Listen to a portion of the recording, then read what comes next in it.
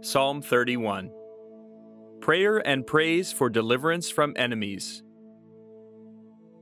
In you, O Lord, I seek refuge. Let me never be put to shame. In your righteousness, deliver me. Incline your ear to me. Rescue me speedily. Be a rock of refuge for me, a strong fortress to save me. Yes, you are my rock and my fortress.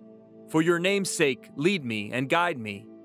Take me out of the net which is hidden for me, for you are my refuge. Into your hand I commit my spirit.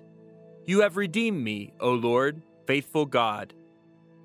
You hate those who pay regard to vain idols, but I trust in the Lord. I will rejoice and be glad for your merciful love, because you have seen my lowliness. You have taken heed of my adversities, and have not delivered me into the hand of the enemy. You have set my feet in a broad place. Be gracious to me, O Lord, for I am in distress. My eye is wasted from grief, my soul and my body also. For my life is spent with sorrow, and my years with sighing. My strength fails because of my misery, and my bones waste away. I am the scorn of all my adversaries, a horror to my neighbors, an object of dread to my acquaintances. Those who see me in the street flee from me. I have passed out of mind like one who is dead. I have become like a broken vessel. Yes, I hear the whispering of many, terror on every side, as they scheme together against me, as they plot to take my life. But I trust in you, O Lord. I say, you are my God. My times are in your hand. Deliver me from the hand of my enemies and persecutors. Let your face shine on your servant. Save me in your merciful love. Let me not be put to shame, O Lord, for I call on you. Let the wicked be put to shame. Let them go dumbfounded to Sheol.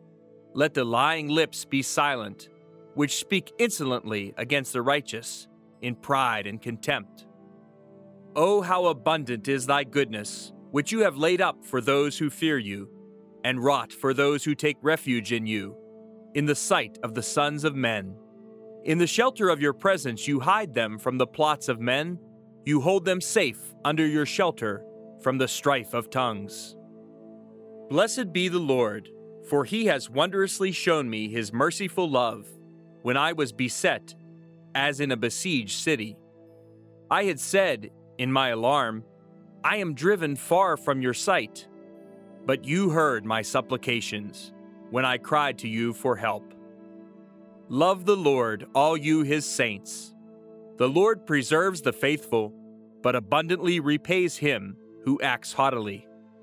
Be strong, and let your heart take courage, all you who wait for the Lord.